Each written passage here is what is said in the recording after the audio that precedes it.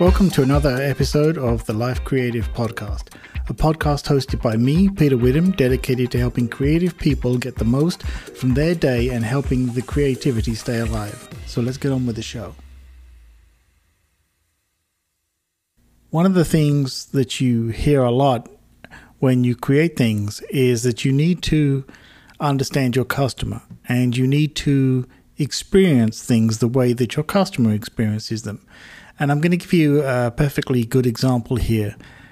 One of the statistics that you get from Anchor.fm for creating podcasts, and incidentally, the company that I use to run my podcasts, is a statistic that tells you what they listened to the podcast in, what software they used.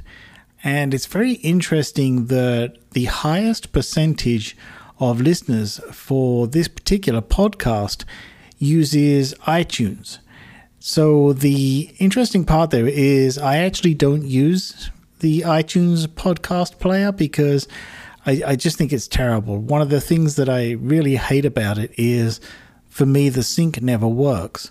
But what it tells me is that I do need to use it to check on the experience for my customers. So regardless of my opinions of the tools and how I feel about them, I need to make sure that I use the same tools to listen to this podcast to experience it the way the customer does and make sure that that experience is the one that I think they're getting rather than the one that I just assume that it's going to be.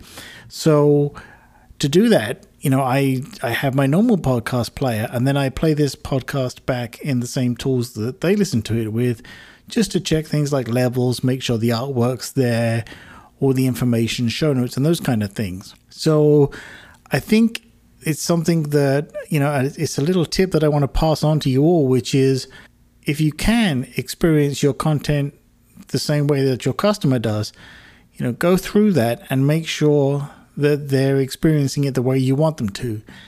And this applies to any way of creating content. Basically, it's the same with photographs. Obviously with photographs it's a little different, and with artworks and visual things, because you may be using a calibrated screen and your customer may not. They may have the brightness turned up really high or really low, and obviously there's not much you can do about that. But what you can do is try to experience your content in a variety of different ways, just to check and at least know and understand how it looks. And the same with audio, make sure the levels are good or they're at least within a reasonable range. And same with video, make sure that it plays back reasonably well across whatever delivery system you're using. And also, check the font sizes, for example, on your web pages, your blog posts, your articles, your stories, whatever they may be.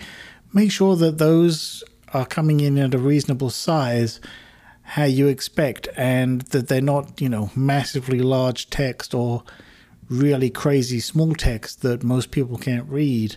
So be sure to, for example, check screen sizes. The average screen size these days to shoot for is 1920 by 1080, for example, something like that.